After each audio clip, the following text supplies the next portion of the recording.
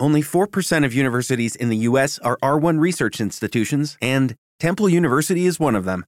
This means 100% of students have the opportunity to participate in hands-on learning and research with world-class faculty. With over 600 academic programs across 17 schools and colleges, Philadelphia's largest public university provides students with a rich variety of opportunities and propels graduates to succeed in their careers.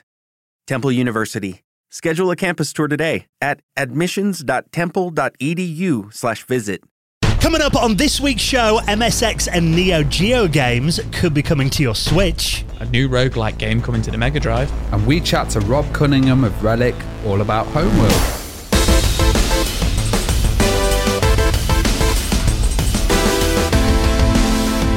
And the Retro Hour podcast is brought to you every week with our amazing friends at Bitmap Books. Now, we are loving Super Famicom, the box art collection. Now, if you're a fan of Nintendo Super Famicom, you're going to love this collection of box art chronicling the illustrations that adorned the Japanese packaging during the height of the 16-bit era. So you can check that out and the rest of their retro gaming books at bitmapbooks.com. And with our friends at PCBWay, now they're massive supporters of the retro community. And if you're working on a retro project right now, give them a try. They offer fully featured custom PCB prototyping service with low-cost, fast turnaround quality boards and services like 3D printing and injection molding. So get an instant quote for your project right now at PCBWay.com. Hello and welcome to the Retro Hour podcast, episode number 371, your weekly dose of retro gaming and technology news with me, Dan Wood. Me, Ravi Abbott. And me, Joe Fox. And a very warm welcome to this week's show, our final one of March, well into 2023 now, and so much happening in the world of retro gaming and technology to bring you up to speed on. That's what we do on the show. Every single Friday, a brand new episode drops, and it is fair to say this show is a show of two halves, isn't it? We update you on what's been happening in the world of retro, and then the second half of the podcast. This is a bit we really look forward to, when we welcome on a veteran of the industry to give us basically their life and career story. Yeah, and this week we've got Rob Cunningham, and Rob worked on the series Homeworld. Now, Homeworld is one of those titles. You need to think about 1997, which was the time period that it started to develop. Ended up coming out in 1999. In that world of 1997, you know, they had not many hardware accelerated graphics cards. There was a kind of style that went with RTS and these strategy games where a lot of them were 2D, a lot of them were flat. You know, they had mini maps in them. Well, Homeworld totally flipped that on its head and created a 3D real-time strategy. So it had a full space environment. They had, you know, memory limitations, polygon limitations, but they managed to really push it. And Rob was the art director of that. So Homeworld is absolutely fantastic, amazing. You may remember it because you may have seen some of the footage of it back in the days with that wonderful classical music and amazing soundtrack. And it was published by Sierra Studios as well. So this is all about the kind of relationship with Sierra Studios, creating that 3D RTS and that kind of standard of space games, which has gone on to, you know, many modern titles at the moment. Well, that's the thing, Homeworld, I mean, it's still a massive franchise. I mean, Homeworld 3 is only a couple of months away now, isn't it? That's yeah, it's about to drop. That was also delayed, but that's coming out. And you know what? They do it right when they release these titles. So I don't mind that it's been delayed, but there's been a lot of hype about it. And they've also done a remaster and a prequel recently as well. Yeah, so it's going to be a really interesting chat. I'm just thinking, we need to ask Rob how many Voodoo graphics cards he thinks at Homeworld sold back in the day, because I imagine there's quite a lot of them flying off the shelf just for that game. So Rob Cunningham of Relic, all about the Homeworld series, those early games. He'll be our special guest on the show in around half an hour from now. Now, before we jump into what's been happening in the world of retro from over the last week, we're off to Manchester. Our kid. In a couple of months' time. So I should have left the impressions to Ravi. You know, I can only do Liverpool. So, well, we are excited about this because we're basically going to be going to a gaming social party. Now, this is an event that's called Format, and it's happening on Thursday, the 25th of May. Goes on until around 2 o'clock in the morning. So, you know, this is going to be quite a party. And really the idea is that basically a bunch of people from the gaming community, retro, modern, some of the best companies in gaming as well, we all get together, have a bit of a networking event, a few drinks, a bit of a chat, and it just looks like it's going to be a nice little party, this. Yeah, it seems to be like aimed at the kind of retro gaming scene, the modern gaming scene, but also the kind of nightlife scene. And, we've started to see arcades and everything popping up all over the place at the moment. So, Arcade Club UK is going to be there. There's going to be some big names as well, like Ubisoft, and it looks really exciting. Yeah, and I know Joe's already getting ready to get his Apple Newton out to make some contacts on the night for the podcast.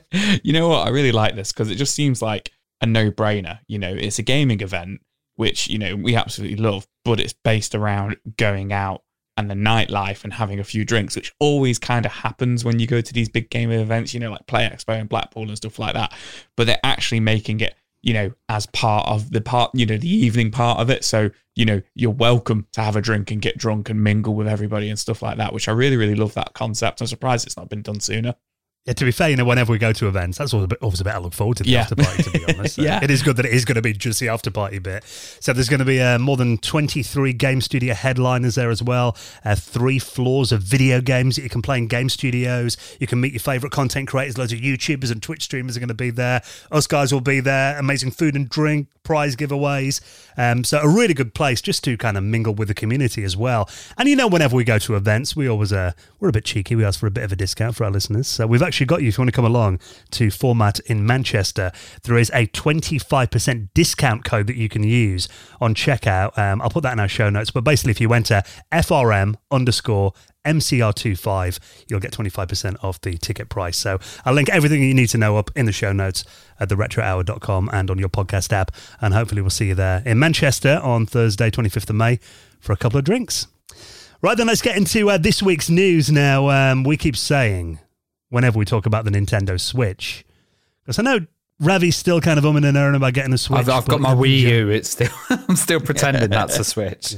But yeah, I mean, it does just seem like more and more the Switch is becoming the go-to retro gaming platform. I mean, I was having a bit of a play on mine earlier on today, a bunch of new Super Nintendo games on there. Some more of the Game Boy Advance games have appeared in the last couple of weeks too. So there's so much retro on that platform. But it turns out there could be even more with this brand new project, which is called Egg. Yeah, this is I could get this wrong, but hopefully you guys can help me along the way with this one. So Project Egg is being brought to us by D4 Enterprises and was revealed earlier this week that they're going to be aiming to bring a lot of kind of, I don't want to say lost Japanese games, but a lot of like Japanese games that we've not really seen on modern platforms or in the West. So, games from the MSX, the PC-98 and the Neo Geo, they're going to bring them under the title of Project Egg, which stands for Engrossing Game Gallery. So it's a networking, like a streaming kind of service, but for old arcade games and, Japanese MSX games and stuff, but on the Switch.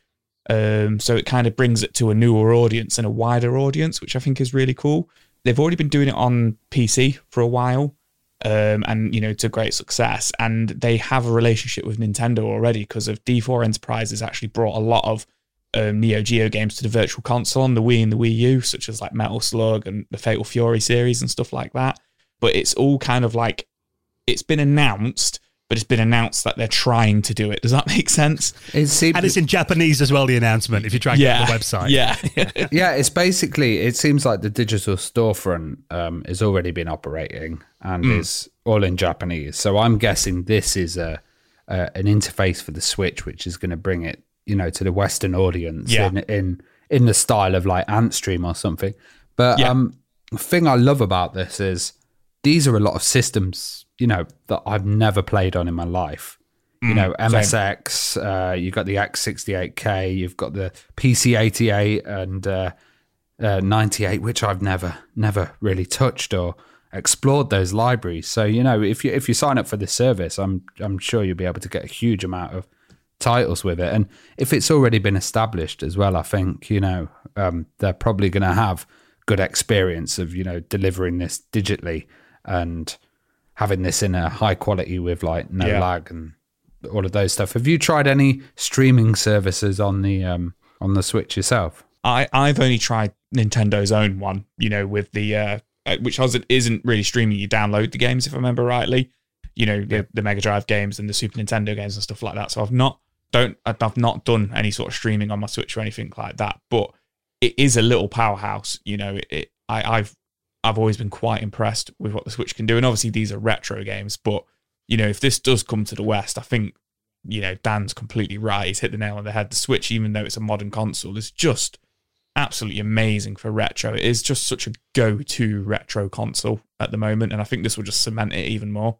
I think as well the fact that this D4 Enterprise, because originally when I saw this, I thought, is it going to be something like, because we've talked about kind of web-based kind of main platforms, where you put your own ROMs and that kind of thing in there.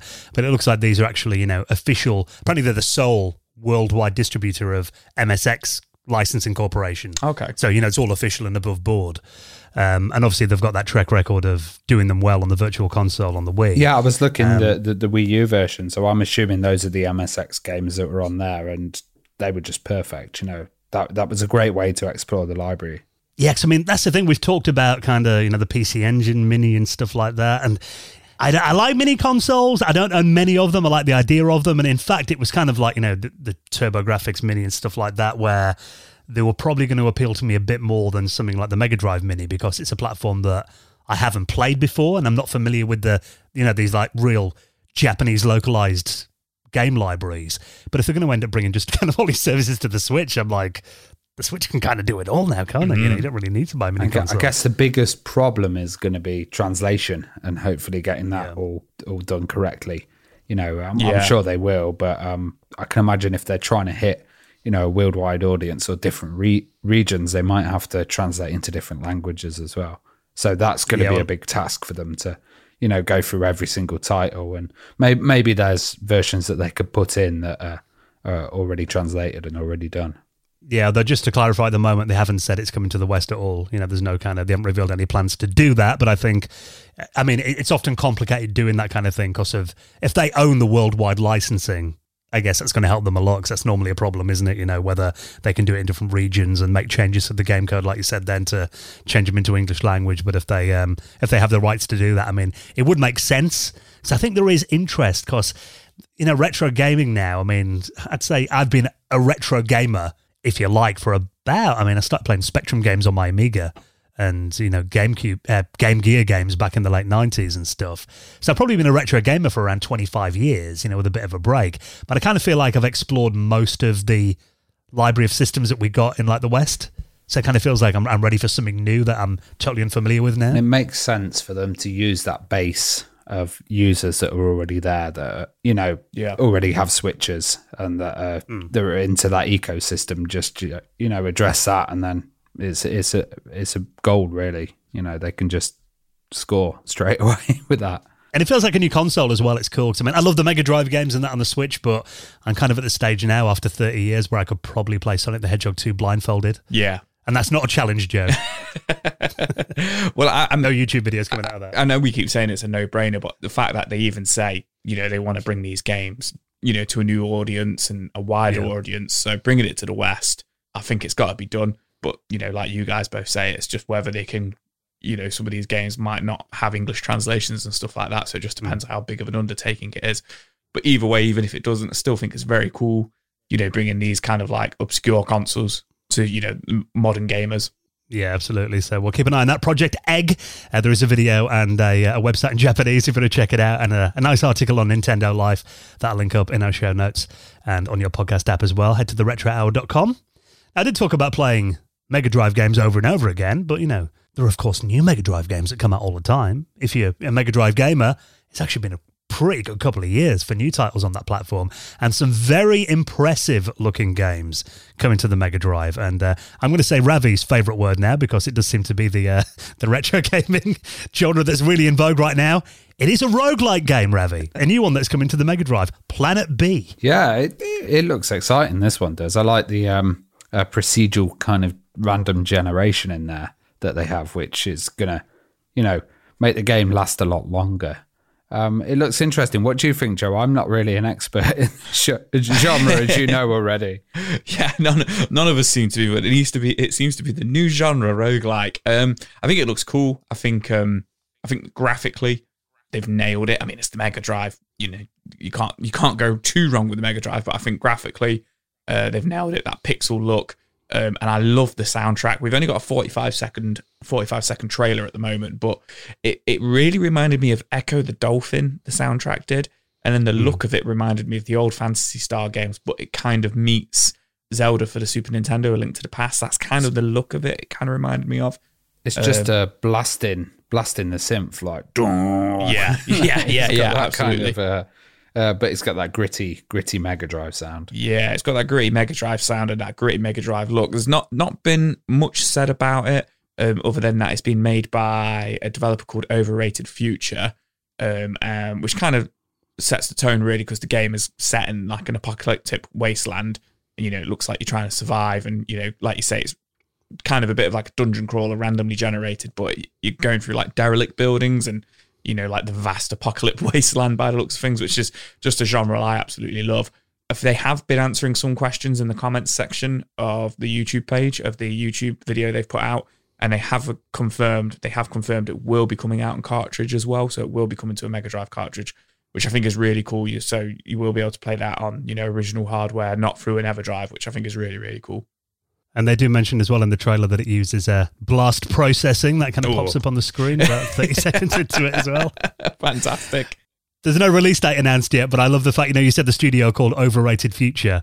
It actually says in the YouTube video, available in an overrated future for the Sega Genesis and Mega Drive. So, yeah, it looks like early days on this one at the moment. And but it just, you know, we talk about all the time how it is amazing. It seems to be like certain systems that just get so much love. Mm-hmm. Like the Mega Drive feels like over the last couple of years.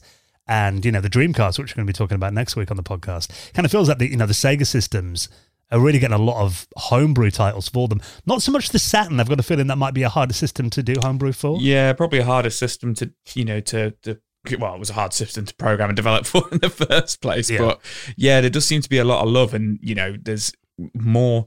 It's weird, like more Mega Drive and Dreamcast games coming out in the last kind of 5 years than, you know, did in the last couple of years of their kind of like life cycle. You know, I know the Mega Drive went on for a long time and the Dreamcast was kind of cut off early.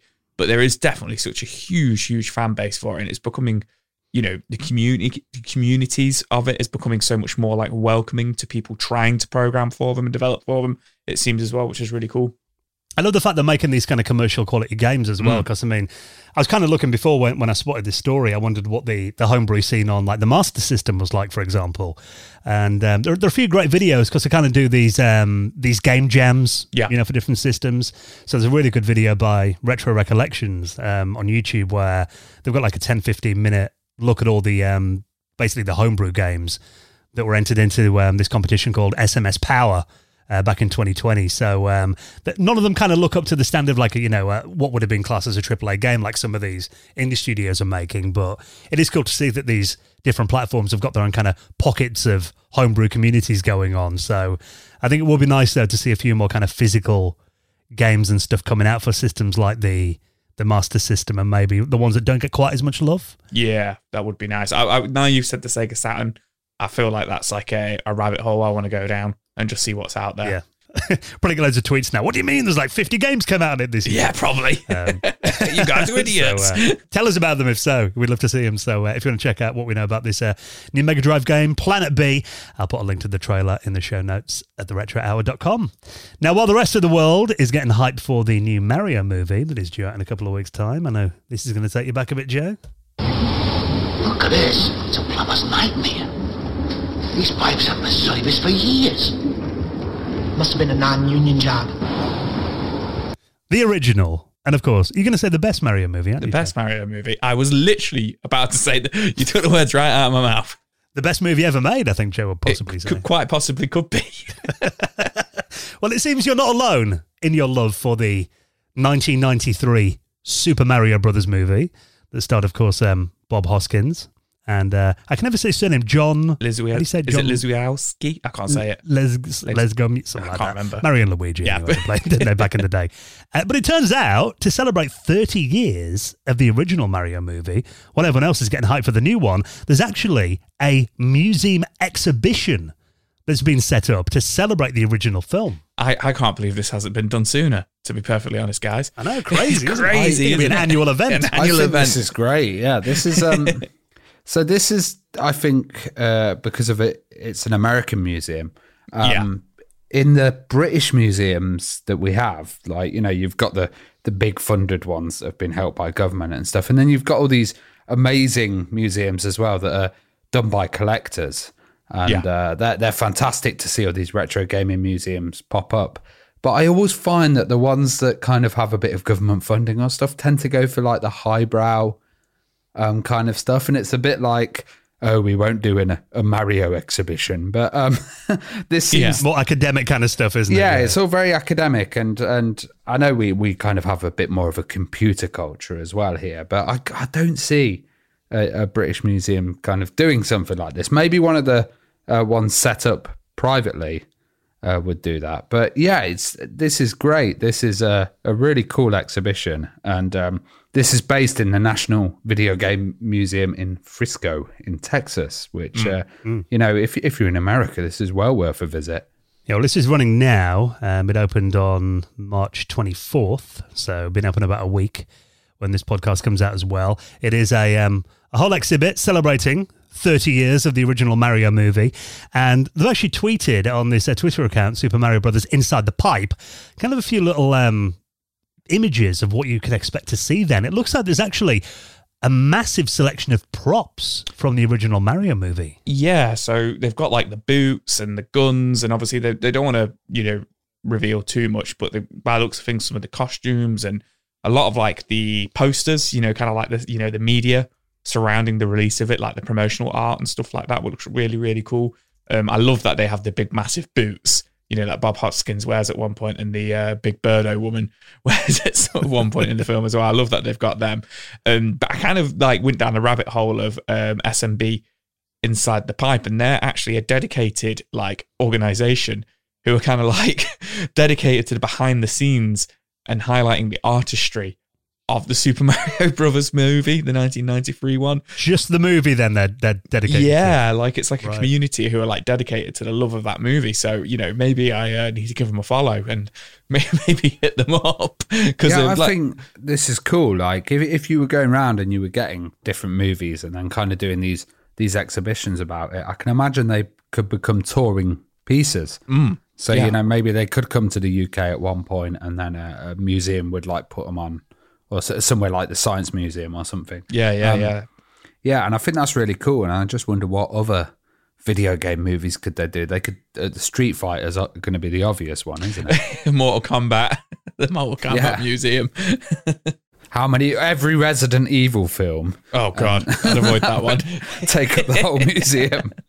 Because as much as we kind of take the mickey out of the Super Mario Brothers movie, the original one, it was huge when it came out. And, you know, I went to see it at the cinema. You know, it was definitely part of pop culture of the early 90s. And anyone that was a Nintendo or a Mario fan went to see that film when it came out. And I know there is going to be... I just imagine Joe wants to jump on a plane just to hope that the Goomba costume's there. You just want to try it on. I love it. We've had this ongoing joke for like 7 years. That's like my favourite film of all time. I'm not going to hop on a plane, but I think it's very cool and I think it's interesting. Yeah. So maybe not quite worth the trip from the UK, but if you're near Texas, that is available now to go and check out. So I'll link that up in our show notes as well. Now, we do love covering our computery stuff on this podcast as well as the gaming things. And this one actually looks like it could be a very powerful expansion for your Commodore 64. Now, I do love how many new expansions come out, particularly for the old Commodore machines. I mean, we had our patrons hangout on Sunday night, and ever since then I've been trying to find one of these really souped up Amiga accelerators that a few of the guys on there were talking about, so I managed to track one of them down now. I know Ravi's quite keen as well. Tell me where. Like I'll drop you a link. But yeah, I mean, there's so many new expansions coming out all the time for retro systems. It's sometimes hard to keep up, but this one, we've kind of covered it before, but now it turns out using, of course, the power of the Raspberry Pi, which has just done wonders for retro computers. This is a really fantastic new cartridge, a full expansion for the Commodore 64 called the Radcart. Yeah, so we did mention this before because we did a story about Doom running on the C64, and that was using the power of the Raspberry Pi. And this is basically an expansion card, but it gives you a CPU boost. And it also emulates RAM as well. So it emulates the RAM expansion. And the way that it works is it uses a Raspberry Pi. So basically you can put any Raspberry Pi in there and it will emulate it. So the models it supports are the old 3A, 3B and 0W as well, which is one of the smaller ones. It's pretty amazing though. It could do 16 meg of RAM, which is for a Commodore 64 is insane. Yeah, which is absolutely insane. And it also has MIDI support in there, which I find really interesting as well. So, they've got Doom running on there, of course, as like a proof of concept, and the machine's actually the CPU on the Raspberry Pi is handling the power and doing all the kind of processing, and then it gets put through the C64 and displayed.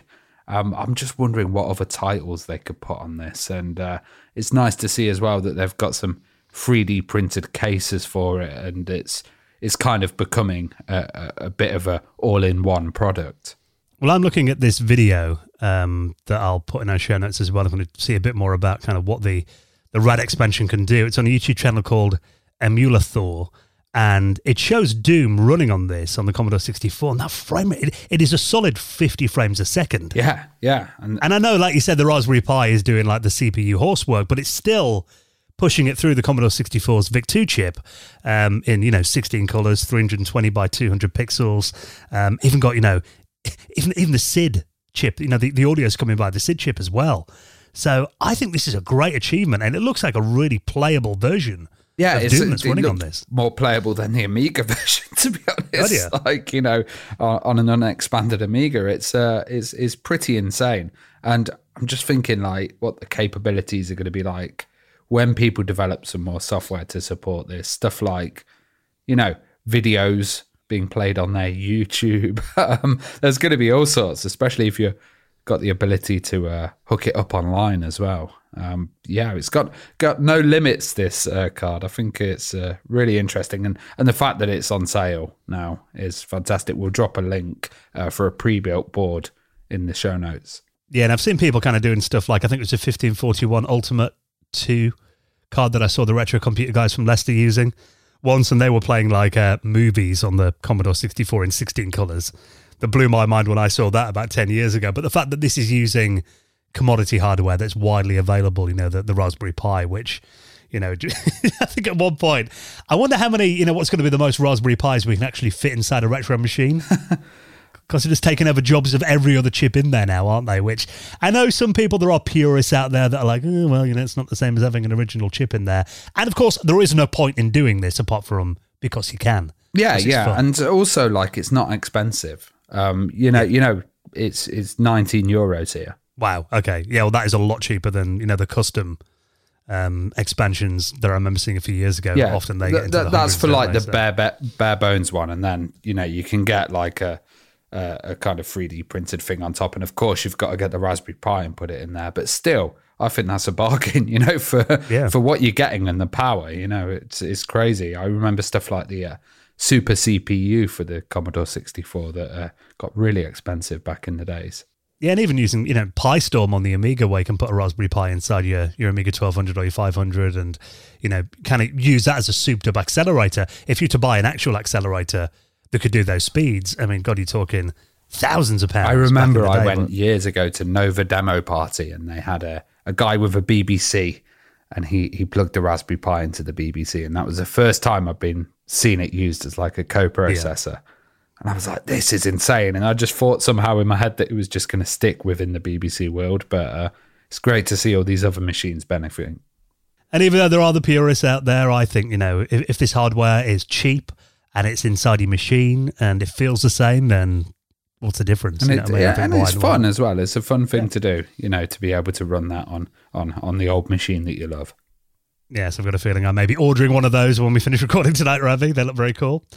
Now, we did talk about Sonic Origins, of course, that collection of classic remastered old-school Sonic the Hedgehog games that came out. When was that, about a year ago now? Did Sonic Origins come out? Yeah, I think it was about a year ago. I think it was last year. It might have been, was it the year before? No, I think it was last year. summer last year. All kind of merges into one after a while. Yeah, it does, doesn't it? Yeah. But now there is a great new expansion as well. Well, actually, this is kind of it's a version of the game that you can either buy standalone or for $10, you can buy an expansion for the original Sonic Origins. And this is called Sonic Origins Plus. And it adds a bunch of new Game Gear titles. Yeah, so it's just come back to me now. It was June 23rd because that's Sonic's birthday, and it was part of his 30th birthday celebrations, even though it was the 31-year anniversary. The ongoing 30th party. The ongoing 30th party. This might be part of it as well, because this comes out on June 23rd as well. Should be his 32nd birthday. But yeah, Sonic Origins Plus. So if you don't already have Origins, it'll be $40 and you'll get Origins plus all these extra games. If you already own it, it'll be a $10 DLC.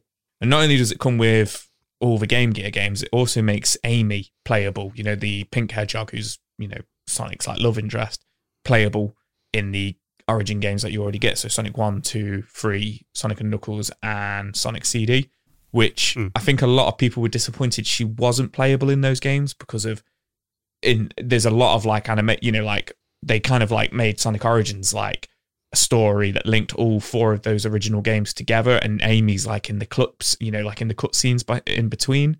And I remember complaints that you couldn't play her, actually. Yeah, and people complained you couldn't play as her. So she's part of this DLC. It makes her playable, which I think is very cool.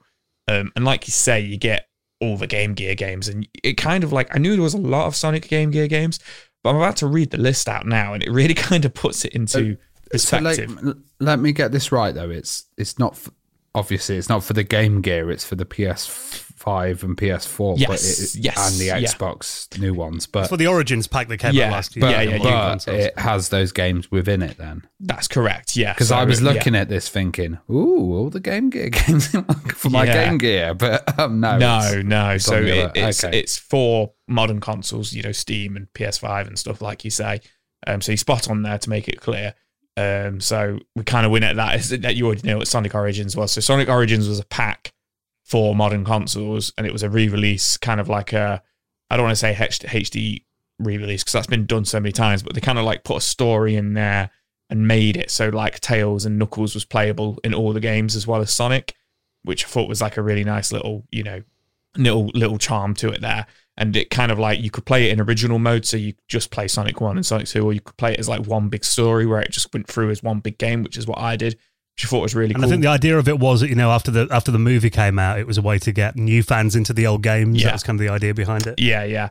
So this Origins Plus now gives you the Game Gear games. So like I say, you get Sonic the Hedgehog, Sonic the Hedgehog 2, Sonic Chaos, Sonic the Hedgehog Triple Trouble, Sonic Labyrinth, Sonic Blast, Sonic Drift, Sonic Drift 2, Sonic 2-in-1, Tails Adventure, Tails Sky Patrol, and Sonic Spinball for the Game Gear in this new pack. So I don't know how many games that was, but it kind of puts into perspective how many Game Gear Sonic games there was. You know, I haven't heard of half of them. Yeah, I think they need to make a multi-cart for the Game Gear that has them all on. That would be a good idea. But yeah, and as well as that, you do get Amy as the playable character as well in the original Sonic games for Sonic Origins, which I think is really cool. And like I say, I think it's cool that it's only $10 if you already got Sonic Origins, and you get what, like 8-9 games there. It's interesting though, because I remember when Origins came out last year, I was just before I went on holiday. I didn't actually get it though, I don't think. I remember I was about to buy it, then I saw some quite bad reviews about it. And it kind of put me off. But then since I've seen, it's been very mixed, hasn't it? I've seen some people give it like 10%, and other reviews that give it 90%. So it feels like it was quite a mixed reception. I didn't have a problem with it. I waited for it. I got it over Christmas, and I got it for about £16, half price, I think it was, like, you know, as part of like the winter sale. And I thoroughly enjoyed replaying through them all. And I for like a week every night, you know, picked up and played the next Sonic kind of thing. And I actually really enjoyed it. It was really jarring on Sonic 3 because I'm so familiar with the Sonic games that certain levels had different soundtracks, and kind of realizing how many Michael Jackson was involved with, you know, was like, I think there's about 3 or 4 zones on there. I think it's the fairground level, the ski level, and then the last level. So the kind of the last 3 levels, and then a few in Sonic and Knuckles were changed as well. I don't know if that was because of the Michael Jackson thing, but that was probably my only gripe with it, because they didn't have the licenses to it, etc. but so many like reviews seem to really jump on that and really kind of stampede it as like it's a terrible game because it's missing like 3 tracks. And you're just like... Which is beyond their control, I guess. Yeah. Michael Jackson's estate probably owns it. Yeah, exactly. And then also a lot of people jumping on the fact like how many times you're going to re-release these games or re-release them in one place, which I understand. Yeah. But, you know, as you just said, it's bringing those games to like a modern audience, and it's bringing it to like the young generation who have gone and seen the films and absolutely love Sonic now. You know, one of my best friends, his little boy who's 7 or 8, he loves Sonic 1 and 2, absolutely loves it. And he's probably never played the originals, and they have an Xbox One. So it's a good way of them, you know, of him downloading them from his son and saying, oh, look, you know, without him having to go, you know, like I say, there's loads of different ways to play it. You know, they've come out on every single console since the Mega Drive, but they've only got an Xbox One because they're one of those families who just get the next console and give away the old one or whatever. Do you know what I mean? And I like that it's just $10 if you've got the original, you know, Sonic Origins. You know, just $10 to upgrade, which is really good for all of those games. Yeah, definitely. And they upgraded them as well, you know, like the new widescreen format, and it's got like, you know, some of the moves in there. I think was it the drop spin from Sonic Mania? I remember reading was in there too. Yeah, it's kind of more modernized it for, you know, modern players, I guess, you know, that kind of removes a lot of the limitations of the original. So I'm trying to think though, did I get it? I think I may have bought it on my Switch, just never played it or something. I don't know. I'm going to have a look. It wouldn't surprise me if I'd done that. Because we were talking the other day when I came around Joe's house. I've still got games from the PlayStation 3 that are in their shrink wrap that I haven't played yet. That's just being an adult. It's just, you know, life gets in the way. I've had Resident Evil 4 since Friday. We're now on, what day is it? Tuesday. And you know me, massive Resident Evil fan. And I mean, I've played it, don't get me wrong, I've stayed up playing it late, but I'm nowhere near completing it, and I'm just like, what's happened to me? When you're a teenager, you'd have finished it on the first day. Yeah, well, even as an adult, you know, on the last remakes, I finished them in the first day, but it hasn't happened this time. But I think it's just, you know, the passage of time, you know, other things get in the way, unfortunately. But yeah, I would not be surprised if you've probably already got Origins Plus downloaded down. It's not out until June 23rd. So it might spur me to give it a play if I have bought it already. So if you do want to get that, I'll link that up. And of course, everything else we talk about, you find them all in our show notes. You don't have to Google around or anything. Just check your podcast app or head to theretrohour.com. Just quickly before we get into our chat with Rob Cunningham, this week's special guest, just a quick reminder that theretrohour.com is also the place that you can head to if you would like to join our wonderful patrons community. Now, we did have our most recent hangout the weekend just gone, so there's another one of those coming up in a couple of weeks' time. End of the month. We do it last Sunday of every month, 8 p.m. till 10 p.m. UK time. Luckily, even though the clocks changed in the early hours of Sunday morning, and I completely didn't realise that my missus woke me up and it was like 11 o'clock. It's all automatic now. I always have one clock in the house that isn't, and it's usually the oven. And that mine was the oven. Out of date for like half a year. I was like, why have I slept in so late? She goes, the clock's going forward. I'm like, oh, right, didn't realise. But luckily, everyone did make it onto the Patrons Hangout in time. We had a great little chat this weekend. A few new faces that joined us too. We talked about all kinds of stuff on the Hangout. I mean, the subjects are so varied now, aren't they? Yeah, we ended up talking about South Park and ChatGPT, which was really interesting. We were all kind of giving our thoughts on that and stuff. And of course, showing off our retro collections and talking about retro games and stuff like that. But we always end up, you know, kind of like down different rabbit holes and stuff like that, or end up on just tech in general or films. And I was really worried as well, you know, about the time change, because only about 5-6 people jumped on, you know, when we first kind of booted it up at 8 o'clock. But within 5-10 minutes, you know, there's 30-40 people on there, which just absolutely blows my mind that, you know, people not only support the show, but then want to come on and chat with us and stuff like that and get involved in the community. So, and, you know, it has a real community culture to it now, which I absolutely love.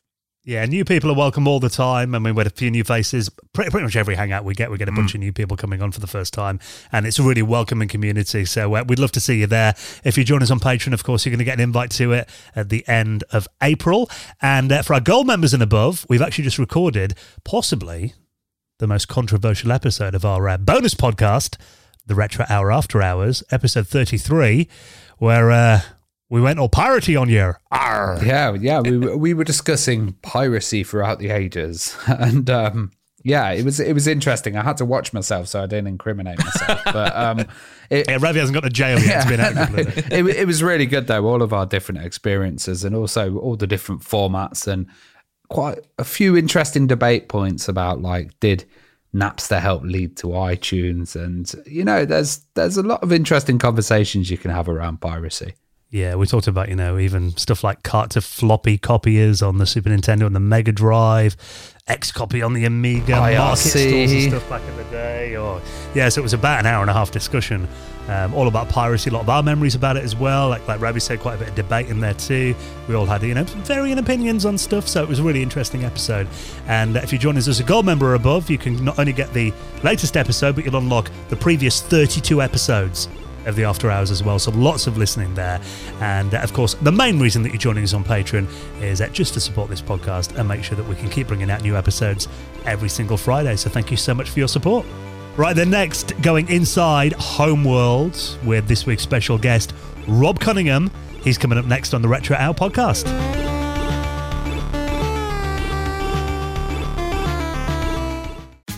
Tax day is coming. Oh, no.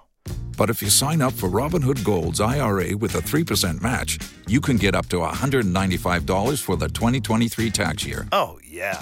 Sign up at Robinhood.com/boost by tax day to get the biggest contribution match on the market. Subscription fees apply. Investing involves risk. 3% match requires gold for 1 year from first match. Must keep IRA for 5 years. Robinhood Financial, LLC, member SIPC. You're listening to the Retro Hour podcast, and it's time to welcome on this week's very special guest. And we're so excited to talk to our guest this week, an original founding member of Relic Entertainment, the art director for the cult classic Homeworld as well. Let's welcome on Rob Cunningham. How you doing, Rob? I'm very well, thanks. How are you, sir? Very good, thank you. And thank you so much for taking the time to talk to us. We're really excited to hear some of your stories about your many experiences in the industry. But kind of taking it, you know, back to day one. I mean, let's go all the way back. What kind of got you into gaming originally then? Do you remember where it all started, your first ever experience of video games? I do, yeah. You know, to be honest, it was, 96. And I was a freelance artist at the time, working out of Vancouver. And, you know, could barely make rent and, you know, typical, 20-something story. And I was teaching at a school for animation and video game programming called DigiPen back in the day. And one of my students was Alex Garden, who wasn't much younger than me. I mean, we were all quite young at the time. And one day he literally just came up and said, "Hey, do you want to start a video game company with me?" And I was like, "Sure, why not?" So me and Alex and 4 other guys got together and started Relic Entertainment, and it sort of took off, and it was pretty life-changing for all of us at that time. Were you a games player yourself? Were you a video gamer before that? Well, sort of, but you got to remember it was early mid-90s, so video games were sort of crap at the time. I mean, they were all right. There were some cool ones. I remember playing Command and Conquer and Red Alert, and watching other people play Doom because, the mad 3D environment would sort of make me nauseous. But, there wasn't there. I was sort of into it, but not crazy about it. I was watching an interview with you, and you mentioned that you'd worked on an RTS title previously, which you could kind of see through buildings on that one. What was that title? Yeah, so that was a short-term gig I had just before Alex and me and the guys started Relic. It was, I was working with those guys for a couple of months that summer. And yeah, I mean, it was pretty much the same as Command and Conquer, only the buildings were a bit bigger. The little sprites for the buildings were a bit bigger. And when you sent units into the buildings, the roof would sort of disappear and you'd see guys, working at consoles and stuff. It was pretty cool. But what was that called? That was a company called Fearless Games, and I can't even remember. I don't think it even had a title at the time. Oh, wow. It was never released. Well, what got you into art and drawing, and like who were your kind of influences and inspiration? Wow, yeah. So, I've always been into drawing since I can remember, and I always loved the work of Sid Mead and the artists in the Star Wars franchise, the storyboard artists, the pre-production artists. And I was really drawn to that kind of illustration and conceptual art as opposed to fine art. And so, in my, I guess early 20s, I thought to myself, well, I love drawing and I love, making pictures and drawing spaceships and, stuff like that. And I love these movies that have this great sort of, futuristic visualization or art direction. And, so at the time I thought, I got to get into movies. I got to start doing storyboards and, get into, film pre-production visualization. And then that sort of, brought me to Vancouver and led me sort of by accident really into the video game business. I think it was pretty crazy. You mentioned that your students had actually asked you about, founding Relic and like creating a company.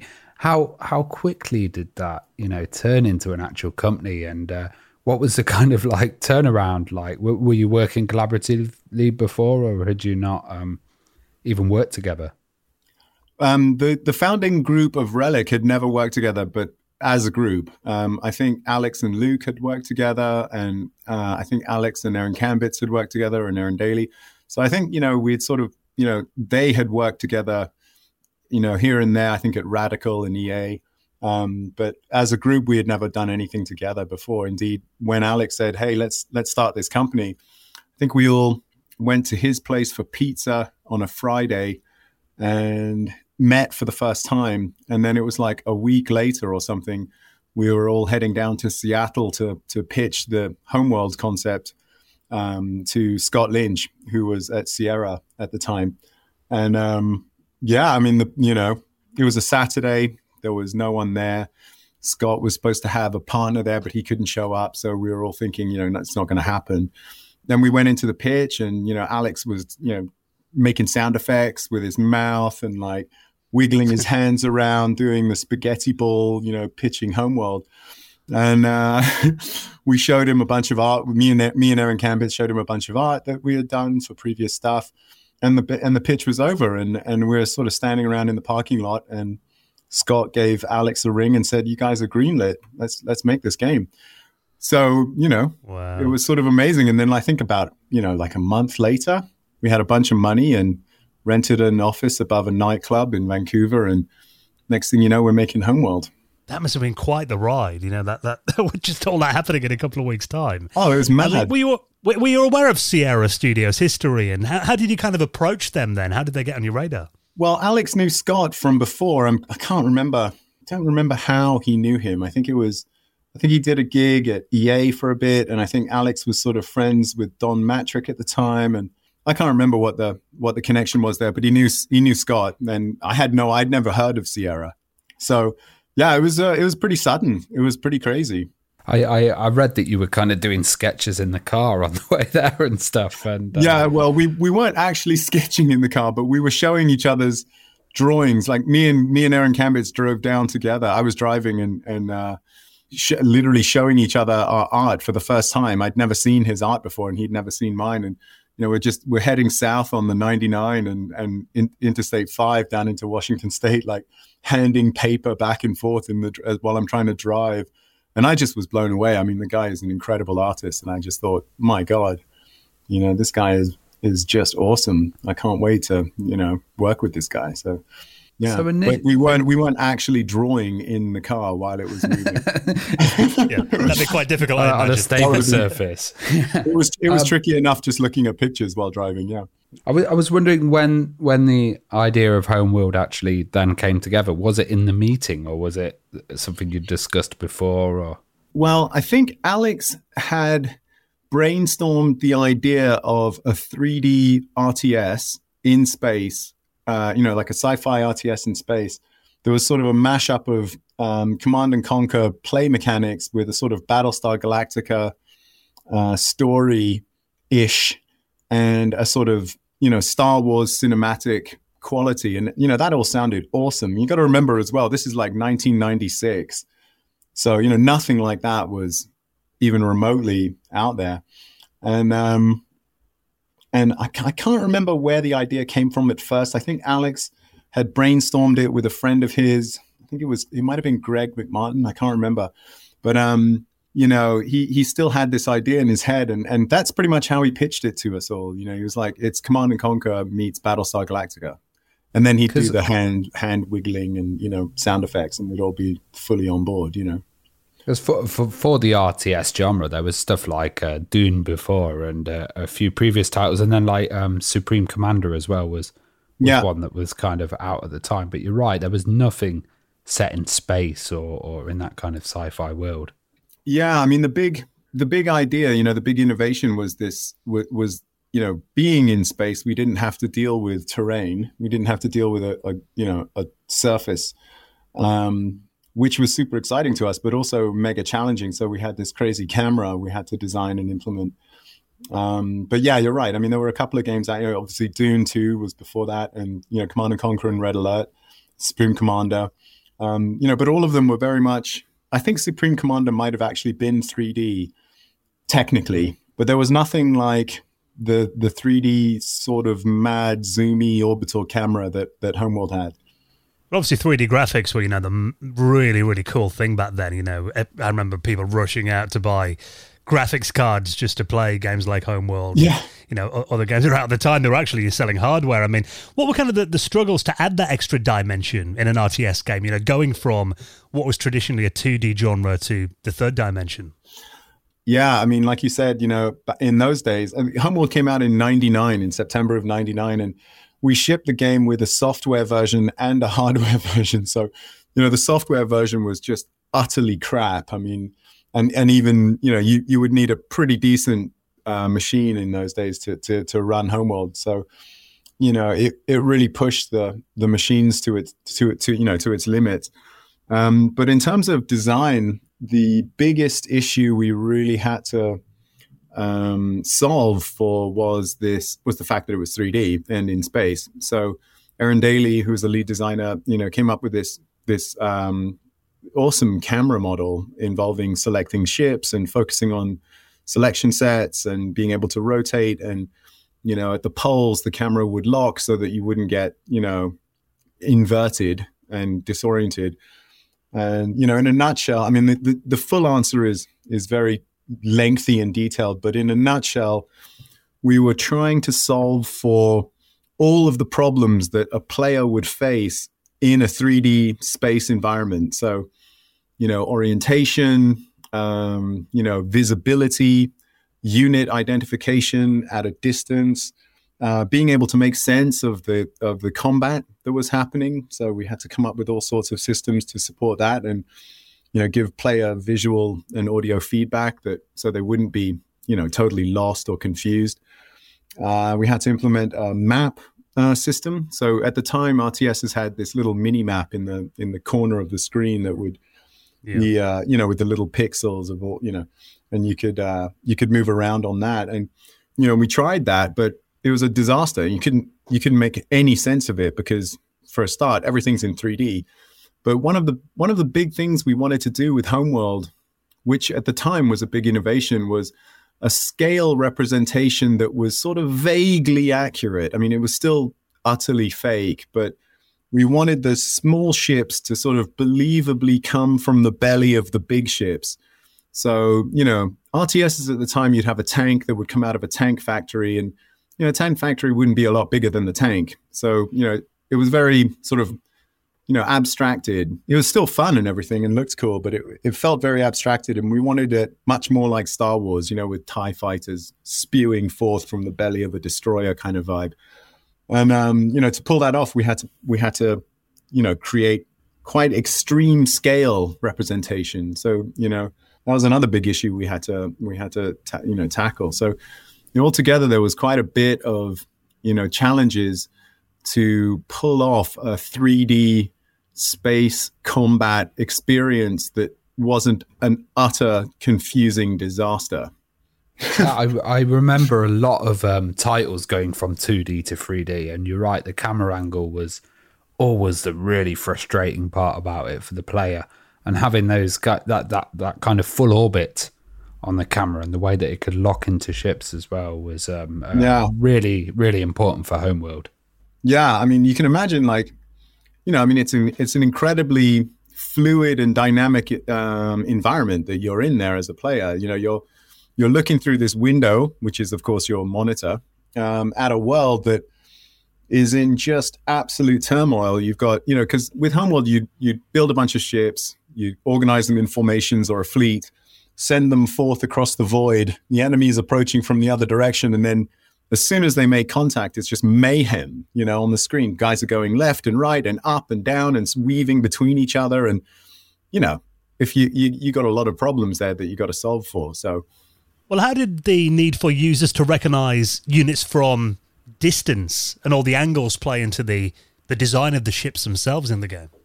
Yeah, so it was, so when Aaron Daly came up with the fleet, specs, the breakdown of ships, it was really important for the two main factions to sort of match one another conceptually, right? Like a destroyer's a destroyer, a frigate's a frigate, a fighter's a fighter, kind of on both sides.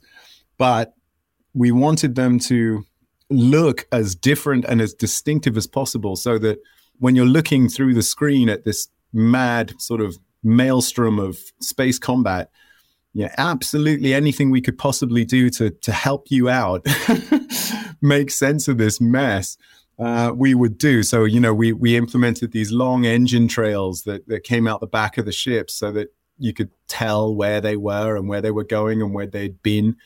That also created this cool sort of smoke in the air sort of air show thing, which was very cool. Different colored engine trails, but the ships themselves had to have very clear and distinctive silhouettes so that you could make positive ID on the ships at whatever distance. So the Titan fleet, for example, were brightly colored red and yellow striping, which was easy to see from quite some distance.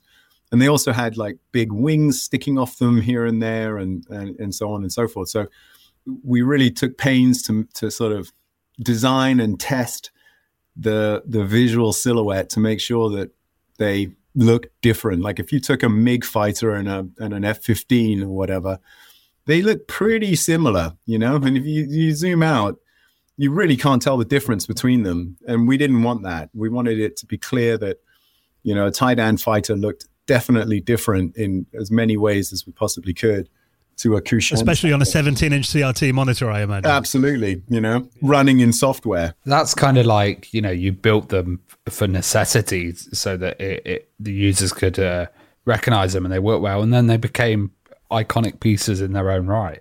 Yeah, I mean, they it was really, I should say, really kind of rewarding for me and Aaron Kambitz to see, how well the ship designs were received by people and the sort of longevity of those styles and those designs. We were really inspired by the artists, the sort of sci-fi book cover artists from the 70s and 80s, like Peter Elson, Chris Foss, John Harris, these guys. They do these spectacular paintings, of brightly colored ships covered in pageantry and stuff. And then after Star Wars came along, all of the ships in Star Wars were pretty much gray. They didn't have a lot of color on them. I mean, they were all obviously awesome, like iconic, but very, very gray.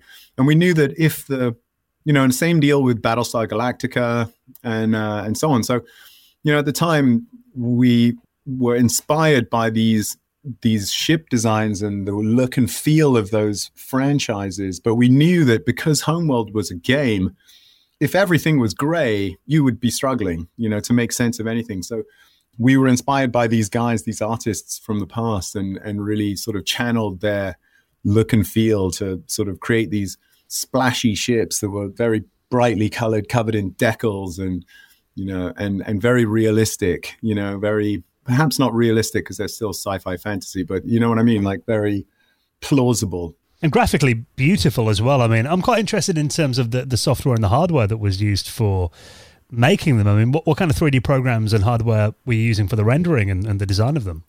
I think we were using Lightwave. Yeah, I think it was Lightwave. And, we were just drawing. I mean, in terms of designing them, we would literally just draw them with pen on paper, then scan the drawings and load them up in Photoshop and like hand paint the paintings using using the mouse in Photoshop because there was no Cintiqs or anything back then.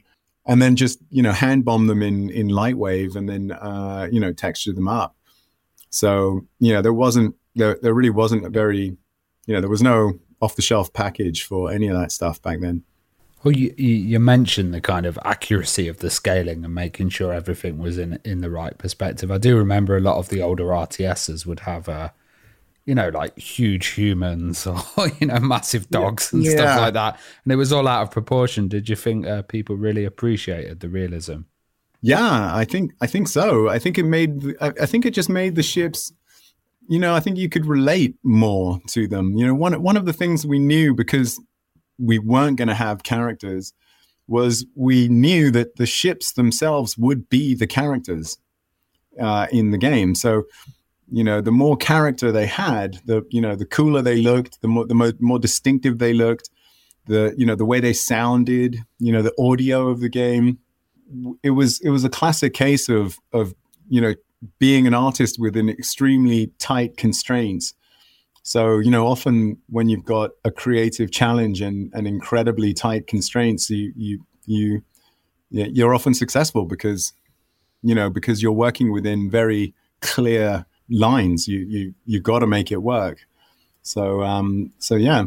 We're kind of touching already, the fact that hardware accelerated 3D graphics cards were kind of coming in, but not really standard for everyone. Voodoo cards and stuff were still quite expensive then.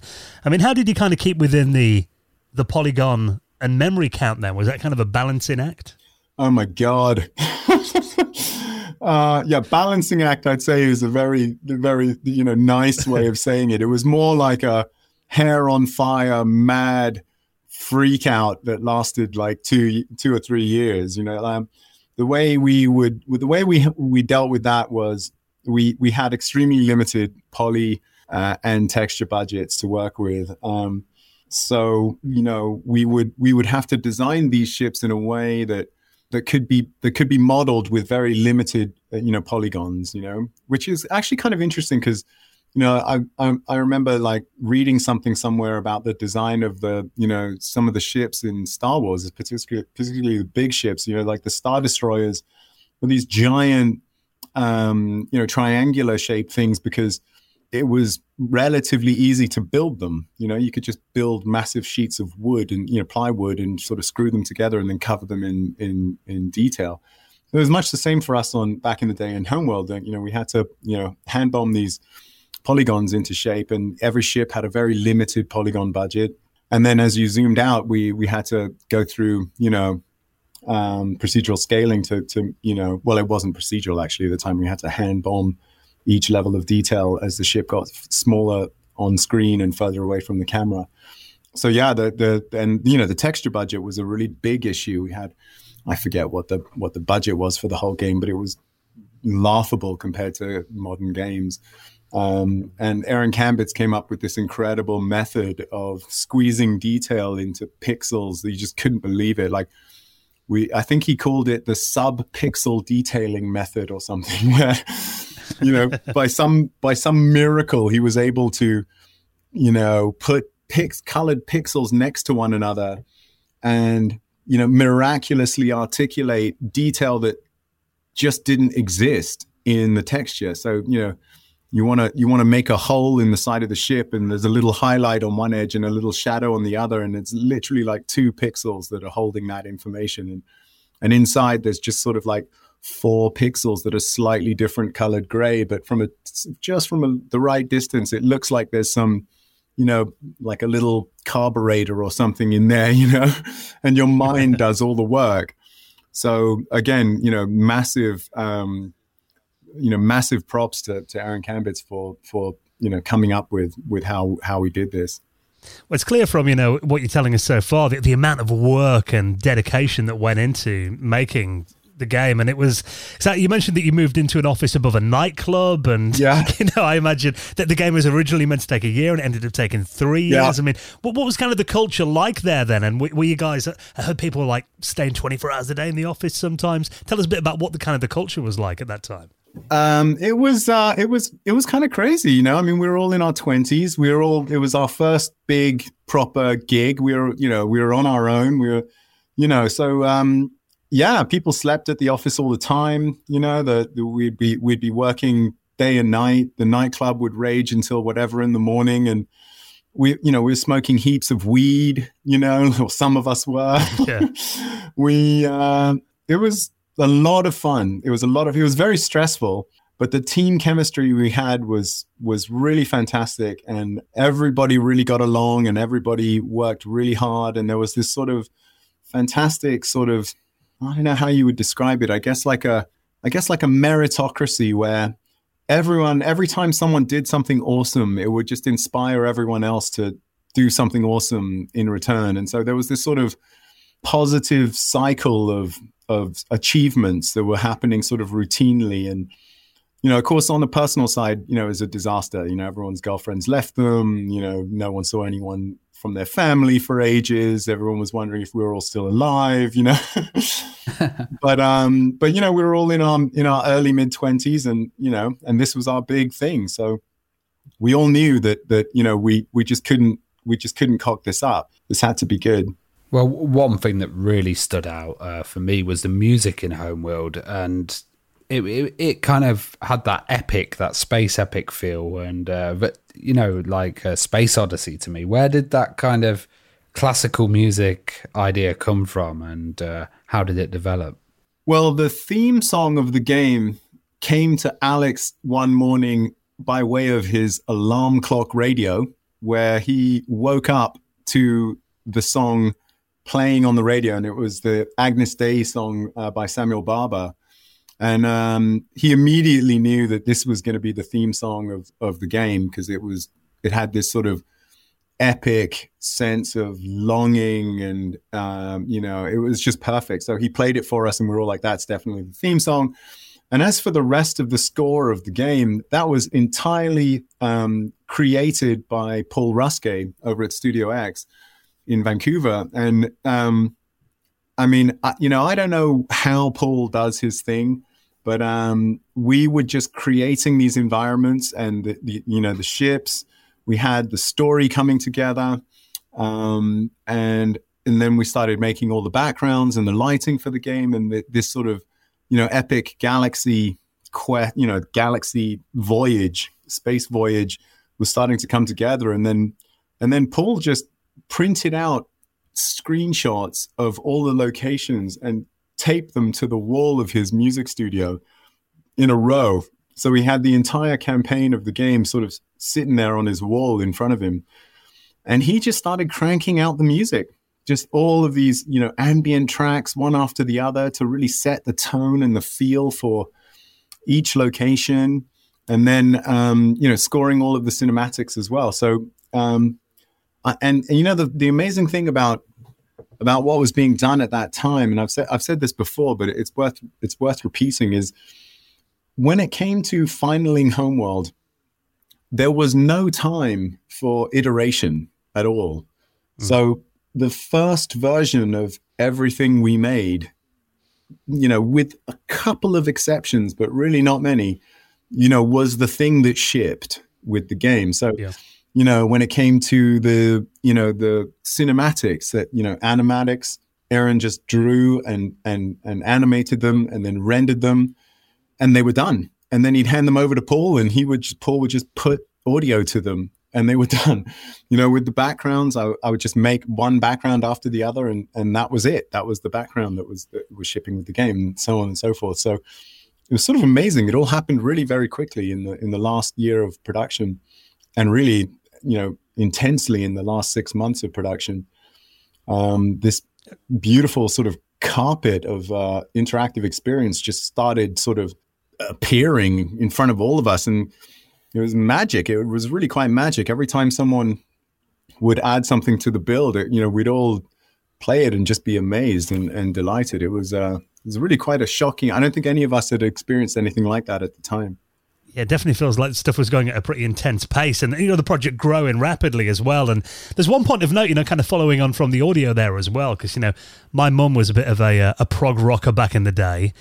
And I know you had, I remember listening to, like, you know, Owner of a Lonely Heart when I was a kid by the band Yes. Oh, yeah. And they actually did a song called Today for the soundtrack of Homeworld. So how did that come about then? And did you guys get to meet them? Yeah, so I haven't. Okay, so I might be wrong here, but if I'm not mistaken, what happened was we were just about finished with the game, and we had released a beta to a bunch of people to play. And allegedly, I think the bass guitarist from the band was one of the beta testers because he was a sci-fi fan or something, or a gamer fan or whatever. And, just thought it was awesome and shared it with the band. And they wrote that song, Our Home is Our World, or whatever was, that song. And they reached out to Sierra to tell them that, that they had made this, they loved this game that we were working on, and they made this song. And Sierra thought it would be really cool to get to get the song in the game, because Yes was like a 70s super band, and the art of the game was inspired by these 70s artists. So, they thought it was a good connection. And I was like, yeah, right on. I mean, I was never a Yes fan, but I thought, yeah, right on. Chuck it in there. That sounds awesome. Let's have it. I remember, I don't know if Alex was too keen on it. I remember him thinking, well, Yes was a band from, decades ago. What's the relevance today? And, but whatever, it's like, these guys are rock stars. Let's get them in the game. So yeah, we met them. There was I think the release party was held in LA, and there was some sort of press meeting that happened in a restaurant. We were all down there, and then apparently John, the lead singer from the band, wanted to talk to me. And so, these marketing people came rushing up to me, and they were all, in a panic saying, John wants to talk to you. You got to get over there. You got to get over there. And so I was like, okay. And I sat down at the table, and he was going on about wanting to, do some tour. It was a real sort of, rock star moment where he was like, this dude was going on about, creating giant spaceships to float above the stadium in like hot air balloons or something, or on cables. And then he got out a pen and started just drawing his vision of a Homeworld experience in a stadium on the tablecloth of the restaurant, like actually on the actual cloth. And, these photographers all got in a frenzy and started taking pics. And I remember just thinking, this is awesome. This is never going to happen, but I'm loving this moment right now. And we hung out with the band and partied with them. It was pretty fun. That sounds awesome. Sierra, we used to know them for huge adventure games, and they were very like story driven. And you guys had created this wonderful, technical achievement. And what point did the narrative kind of get in there, and the story around it like get created? Well, we knew. I mean, the game was called Homeworld, so we knew that it was something about getting to your homeworld. But the story itself didn't really start coming together until, I guess, about halfway through production, when we had gotten extensions and budget extensions from Sierra, and had realized that that we could never tell any kind of story unless we had some sort of pre-rendered cutscenes. And so they gave us a bunch more money to make this, and more time to make all this stuff. And we got Martin Cyrillis to bang out a script, which was, I think Dave Williams was is an old mate of mine from school. He was a writer, and he came up with he was also a historian, like he studied history. And I was like, hey, Dave, could you help us out? You're a military historian, like we've got this game. It's called Homeworld. It's about going home. Can you give us a hand here? And I think Dave came up with the basic premise, which was the Exodus story, right? Like, something happened in the distant past, and your people were sent into exile, and far, far away across the galaxy, and you were sort of marooned on this hostile desert planet and abandoned for millennia. And the people had, suffered some sort of collective cultural amnesia and had no idea where they were from. So it was really it was kind of a cool, we all thought it was a cool mashup of sort of, historical. It sort of tasted like, the Jewish Exodus or something. They had a cool sort of historical flavor, but also a very sort of relatable sort of teenage angst problem where you've got sort of like an identity crisis and your home doesn't really feel like home. And, you've got this, destiny that you're supposed to, fulfill or be somewhere. But that's all we had. And then Martin Cirillis fleshed that out into a very rich script, which we then, edited down into something that we could produce. And then, like I said, it was the V version. I think that we shipped like version 2.5 of the script or something. Like it was pretty much straight out the door.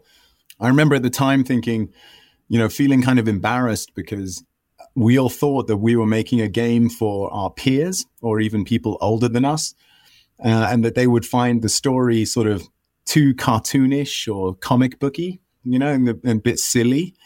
But it turned out that, the people who loved the game the most and that were playing the game the most were kids that were way younger than us, So we shipped the game when we were all sort of, I think, 25 to 29 years old. But all of our key, all of the players, all of the people who became fans were at the time, between 8 and 12 years old or 13 or whatever, right? Like much, solid younger than us. And, and they just totally connected with it. We got all this feedback afterwards from people saying like, I cried, it changed my life. Like, it was one of the biggest things that fans really, really invested in and got into that whole storyline and world. And, it's kind of gone throughout the series as well, which is absolutely fantastic. Yeah, it's a great achievement to have that kind of, you're fighting for something or you're trying to, find your home world, but you're kind of like the outcast as well, or the underdog. Yeah, and then when it turns out that, you can imagine the sort of, teenaged angst or pre-teenaged angst happening with these kids that are playing the game, and the story, which is all about, you've been shafted and you're in the wrong place and it's not your home. And there's this whole question of origin and where are you from and who are you? And then when it turns out that there's some big bad enemy that sort of shafted you in the past and, there's this whole revenge thing happening because they come and kill everybody. There's nobody left but you and your mothership. And so you got this sort of axe to grind and I think a lot of people sort of connected with the story on a personal level, which we didn't expect at all. Well, how did you represent the fog of war to the users? Yeah, so Fog of War was and is a sort of RTS staple. And the way we did it was we used the render list, which was the distance from the camera that ships could be drawn, and combined it with the what we call blue blobs or the spheres in the Sensors Manager map. So in the map of the game, when you zoomed out to map mode, all of the, fog of wars were represented as blue spheres, semi-transparent blue spheres in this mode.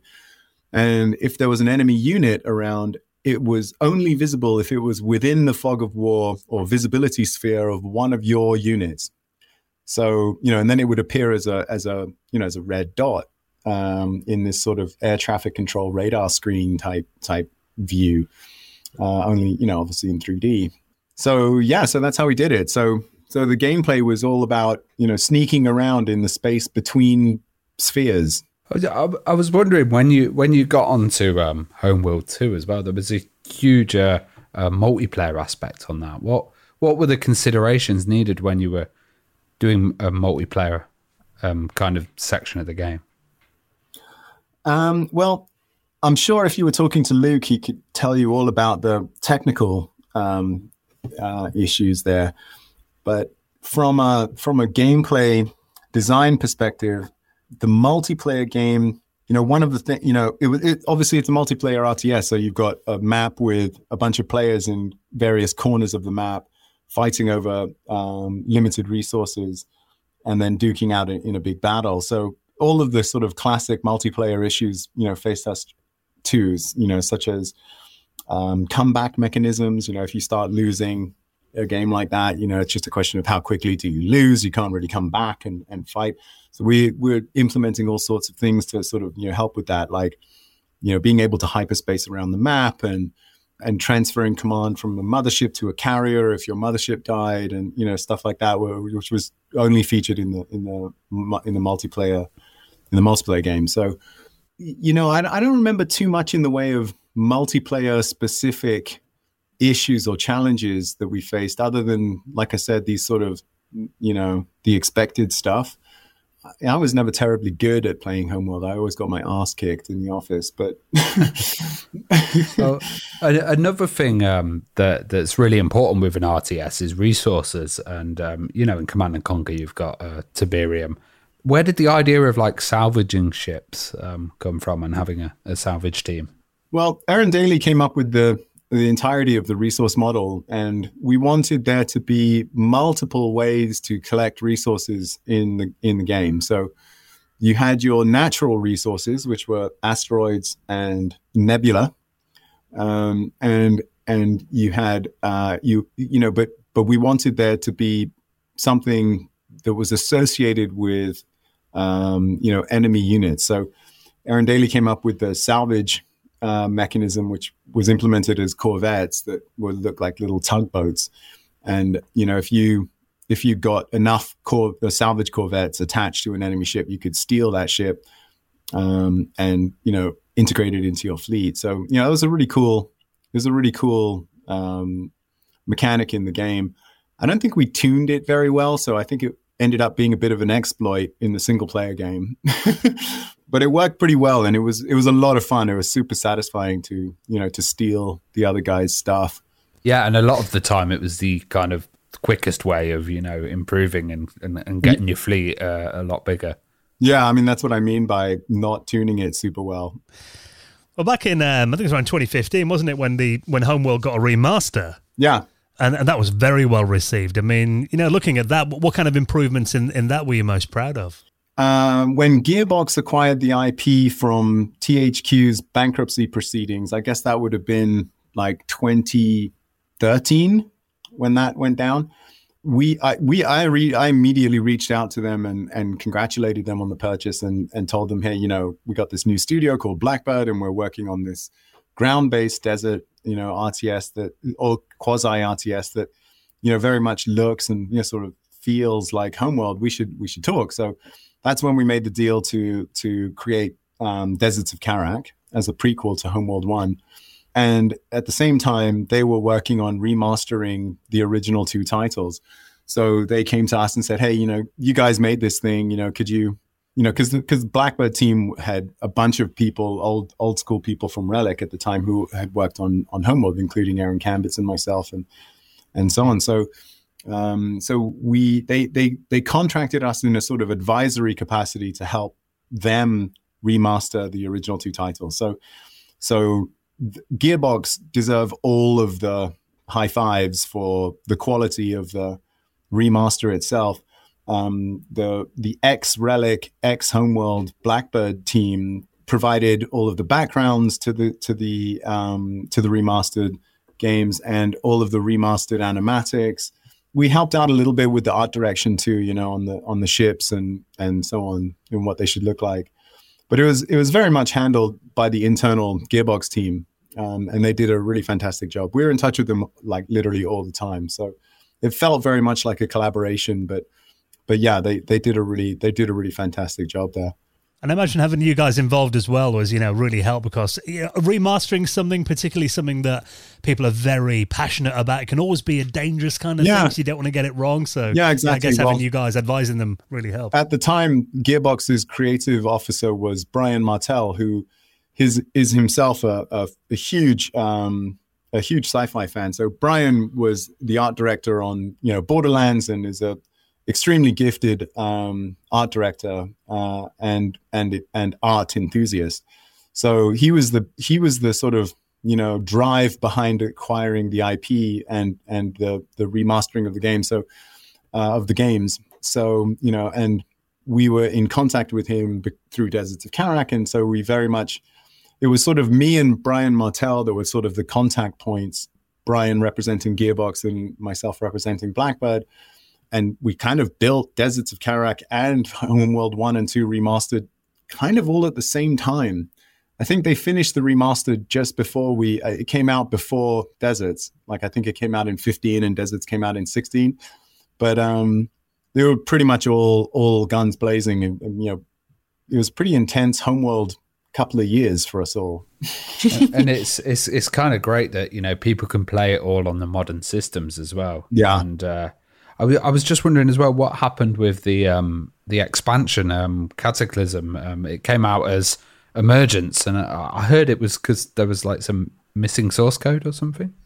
Yeah, I don't really remember what the deal was with that. I mean, Cataclysm was made back in the day by Barking Dog Studios, and when Gearbox acquired the IP, I think they had some kind of trouble finding all the source data for that game. But I don't know what happened with that. I think they finally did get their hands on it or something. But yeah.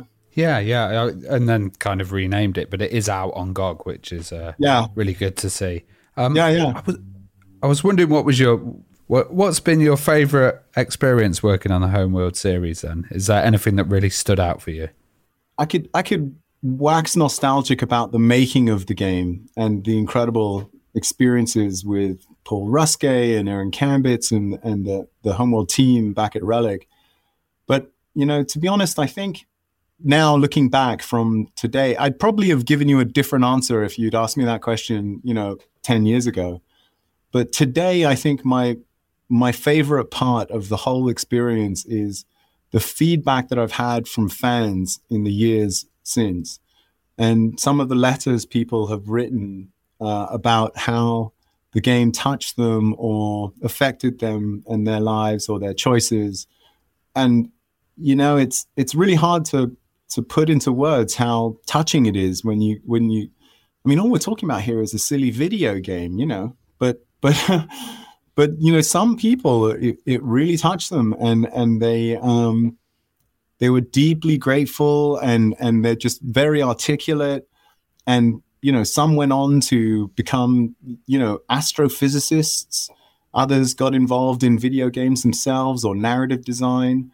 There was one guy who said that it completely redefined his experience as a Jew growing up in his family because of the Jewish Holocaust story. So he had, the genocide theme that was going on in Homeworld, really, impacted him personally quite a lot. And he said it changed the way he understood his parents and grandparents. I mean, things you would never, ever imagine, at the time, come to pass. And I think that's, and seeing other games, replicate the style, or, people referencing their art, the art of Homeworld, and, amazing artists like Paul Chatterson, doing riffs on it and stuff. I mean, that's all very touching, but I think the feedback from fans, that would be my favorite part. That's a really nice answer. And obviously right now, I mean, we're on the cusp of Homeworld 3 coming out soon. I don't know, there's NDAs and all that floating around, I imagine. But from what I've heard about it, I mean, I've heard the scale of this game is tremendous, way beyond anything we've seen before. I mean, what can you tell us about Homeworld 3 then, and how's that coming on? Well, I mean, okay, so the short answer is it's coming on great.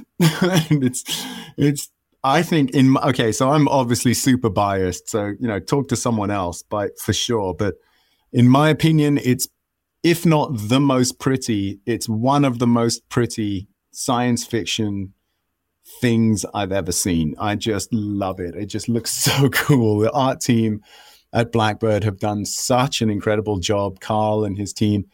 So it's definitely worthy, just in terms of how it looks, how it sounds, how it plays. It's incredibly authentic to the IP. It's just oversaturated with Homeworld vibes and flavors. Fans familiar with the franchise are just gonna love that, and I think new fans are gonna be tasting it for the first time and loving it too. But yeah, the scale is massive. I mean, I've said before that the spirit of Homeworld 3 was really born in the conception of Homeworld 2 in the early 2000s, but we were utterly unable to pull off that scale with the space, terrain, and geometry that we had in mind at the time. But now it's completely possible, and it's happening in Homeworld 3. So, without violating any disclosure agreements or letting any cats out of the bag, I can explain a little bit. Homeworld 3 is going to feature space geometry by way of artificial constructs like ancient hyperspace gates, but also in addition asteroid fields and ice fields and features in the 3D environment that will affect the flow of the game, the strategy game, and the distribution of resources in a really interesting way. So, for the first time, in a Homeworld game, you'll be able to exploit choke points, like unit filtration areas where only small ships can pass through, but the big ships have to go around. You'll be able to deploy, various units that are terrain specific or deal with the terrain in the gameplay in specific ways. You'll be able to fly inside the terrain and exploit cavities within the terrain for various gameplay wins like stealth and so on. So you've got the basic RTS sort of sandwich happening of, resourcing, production, and combat. But it's now layered into this three-dimensional geometry, the three-dimensional strategy game, and again, set against this spectacularly beautiful, environment with a story that is a continuation of the story that is sort of left hanging at the end of Homeworld 2 with this discovery of this gate system in the galaxy. So it's super exciting. It feels wonderful to be working on it. And I really can't wait to get it into people's hands. Oh, Rob, it sounds epic. I mean, are we still on course for a release first half of this year, do you think? Is that still happening? I think you'd have to reach out to the Gearbox team for more specific release date information. But what I can tell you is that it's going super well. We're super excited. And I really can't wait to hear what people think. Well, Rob, it's been an absolute pleasure chatting to you, and thank you so much for spending some time to reminisce with us. And we can't wait to see the work that you and the guys have done on Homeworld 3. So best of luck with it. We can't wait to play it. Well, and thanks so much for coming on and being our guest. Thanks so much. The pleasure is 100% mine. That was really fun, and thanks so much.